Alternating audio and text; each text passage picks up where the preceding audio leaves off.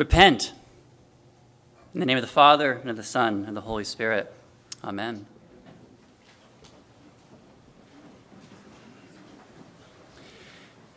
This Sunday, this second Sunday of Advent, we Anglicans are forced to talk about a guy whose last name is the Baptist. I mean, really. I'm always a little irritated that Roman Catholics get to call themselves Catholics. That's a great term. Why do they get it? Now the Baptists get to claim John, the cousin of Jesus? I suppose as long as they don't call him John the Full Immerser, then we'll be all right. But I rather like how the Eastern Orthodox refer to this John, Ioannes ha Prodromos, John the Forerunner. For yes, part of John's ministry included baptism, a baptism of repentance. But for the most part, what we see here in Matthew 3 today is not his baptizing ministry, but his preaching ministry. But both his preaching and his baptizing are in service to his vocation as the forerunner, the one who prepared the way of the Lord. My friend Madison Pierce wrote the following little intro to her recent piece in Christianity Today's Advent devotional web series. She writes, "If we're honest, at first glance, John the Baptist is about the worst hype man you could possibly imagine. He's dressed in a belted hair shirt and eats locusts. And as he comes into the wilderness of Judea, he begins to preach. We could certainly imagine a proclamation of the coming Messiah that might tickle the ears a little bit more. He could have reminded the people of the great promises associated with the Messiah, that the Messiah will bring justice, provide healing, offer stability.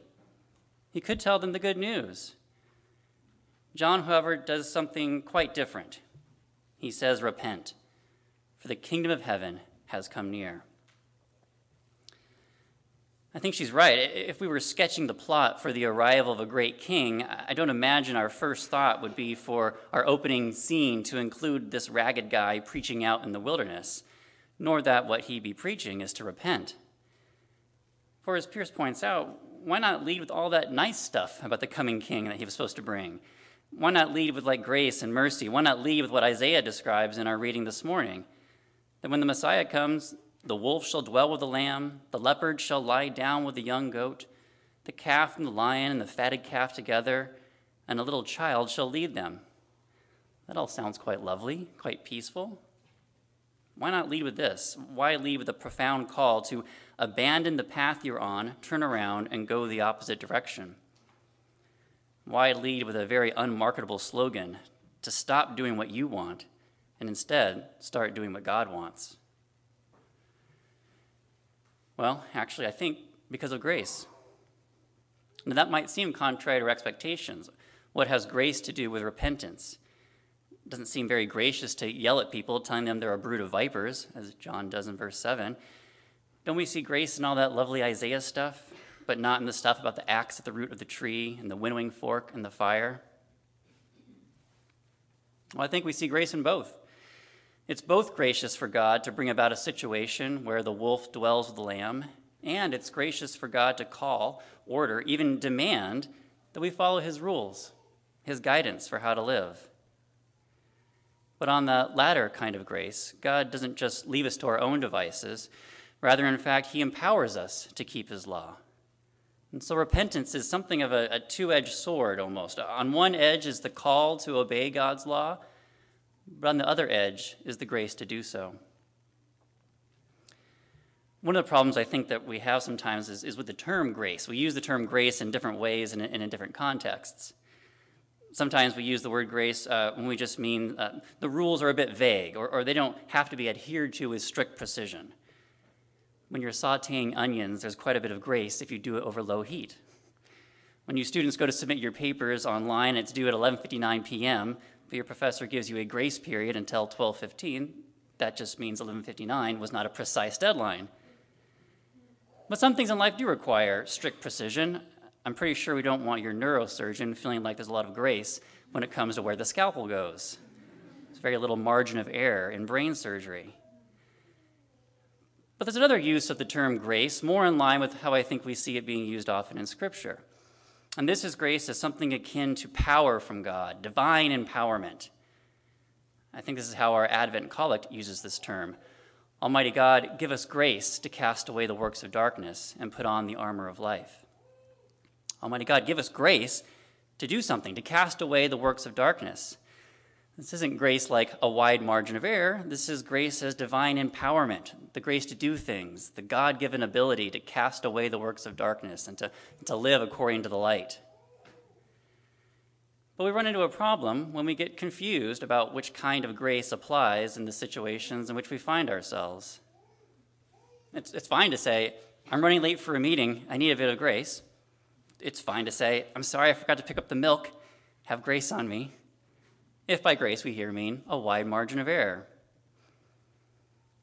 But it's a totally different context to say, I lied, I cheated, I stole, I gossiped, I lusted, I hated. I need grace. The grace needed here is not just let it slide. What's needed here is the power from God not to do these things, and instead the power to do the opposite. Grace here is the power to love God and to love others. Grace in this context is not a license to do whatever you want. It's the power to do what God wants. And if you're not doing what God wants, then here is where grace and repentance go hand in hand.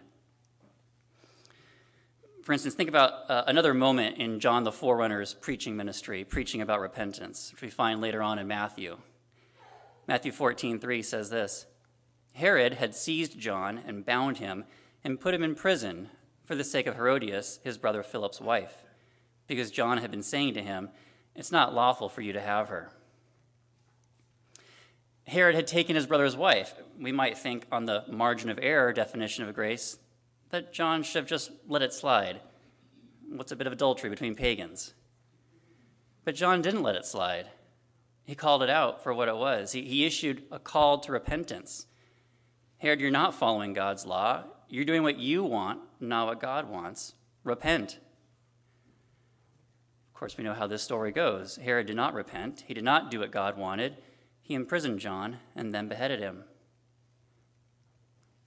Probably, hopefully, when we're called out on something, we're not likely to behead the person accusing us. Probably. I think when we hear the call to repentance, we're more likely to follow not Herod's example, but perhaps the example of the Pharisees and the Sadducees back here in Matthew 3. Here again what John says to them, you brood of vipers, who warned you to flee from the wrath to come? Bear fruit in keeping with repentance, and do not presume to say to yourselves, we have Abraham as our father. It seems the situation is that these religious leaders saw all these people going out to hear John's preaching and to be baptized for repentance. And they too were coming out there as well. But they weren't actually planning to repent. They were just hoping to look all pious before the people. And I think this links up with one tendency that we have when we're called out, which is just to sort of fake it and go through the motions. Well, more than that, these religious leaders were also claiming, we have Abraham as our father. These Pharisees and Sadducees seem to be asking for a bit of grace, a bit of margin of error. Saying they had Abraham as their father was a way of getting out of following God's law with their whole hearts. Yeah, we can fudge a little bit on God's law. We're descendants of Abraham. Just let it slide. But isn't that just a way of trying to say that the laws don't really apply to us? It's a case of special pleading. You can imagine these religious leaders saying something like, well, yes, I know that usually we're supposed to go through an act of repentance only if we actually plan to repent, but I just really don't want people thinking that I'm not as devoted to God as they are, and really anyway, I have Abraham as my father, so technically I don't really have to do this whole repentance thing. When we're called out on something, isn't our tendency to evade or avoid the accusations or to make some kind of excuse for why the rule doesn't apply in our current situation? John tells these religious leaders that they ought not fake their repentance just to look good, and they can't just appeal to their lineage to get out of the need for true repentance.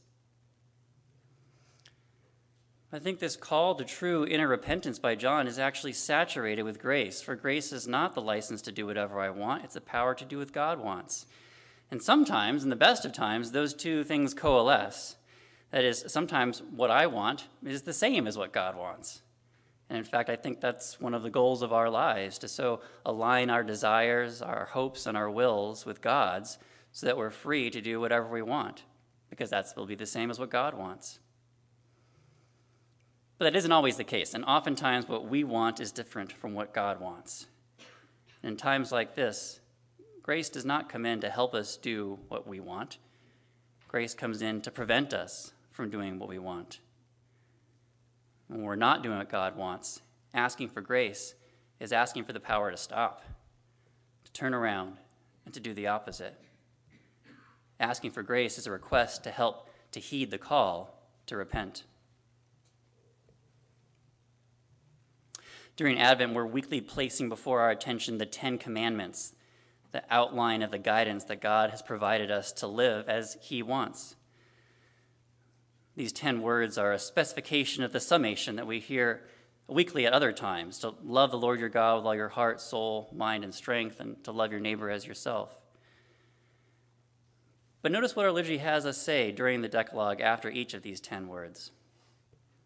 Lord, have mercy upon us, and incline our hearts to keep this law. That, it seems to me, is a gentle request for grace to enable us to repent. Notice we don't pray, Lord, I'm going to try my very best to follow this law. Or, Lord, I do solemnly swear to keep this law.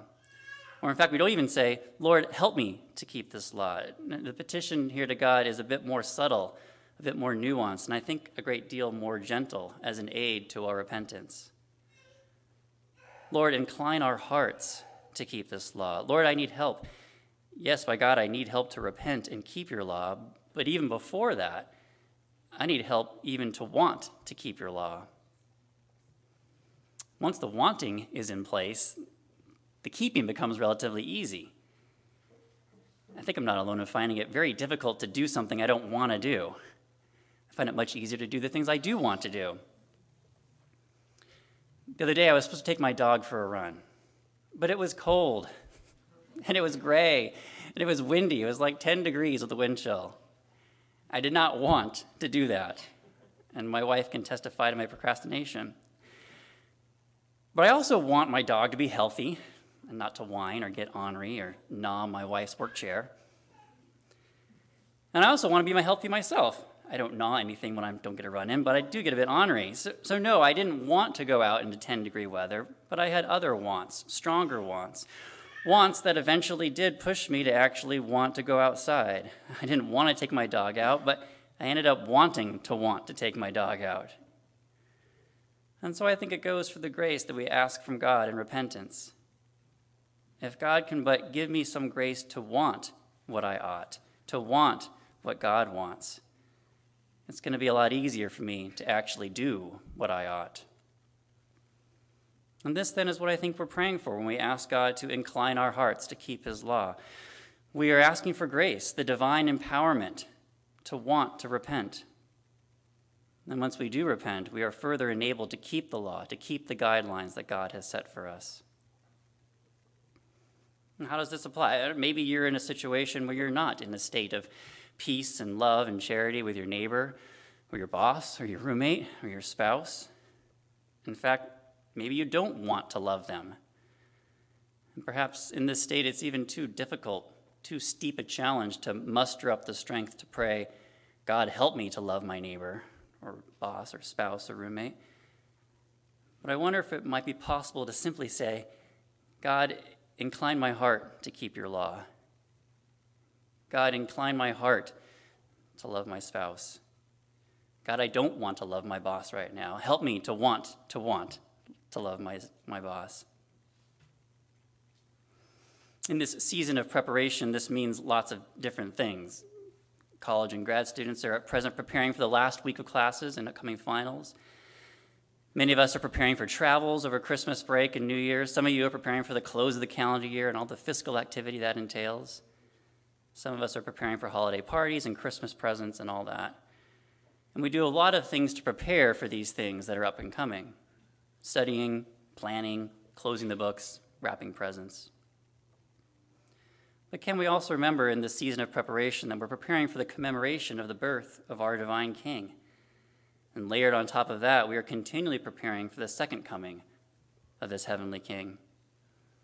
John the Forerunner was an unexpected hype man for this coming arrival of Jesus. And can we listen to John the Forerunner's preaching about preparation? such that one thing we might add to our holiday preparation is some literal, actual repentance. This might take a bit of intentional time and perhaps some guidance. For guidance, right there in your hands or on your pew is a copy of the 10 laws of God. You might take that home, take a bit of time, and ask God to help you see how you are or are not following God's guidance articulated there.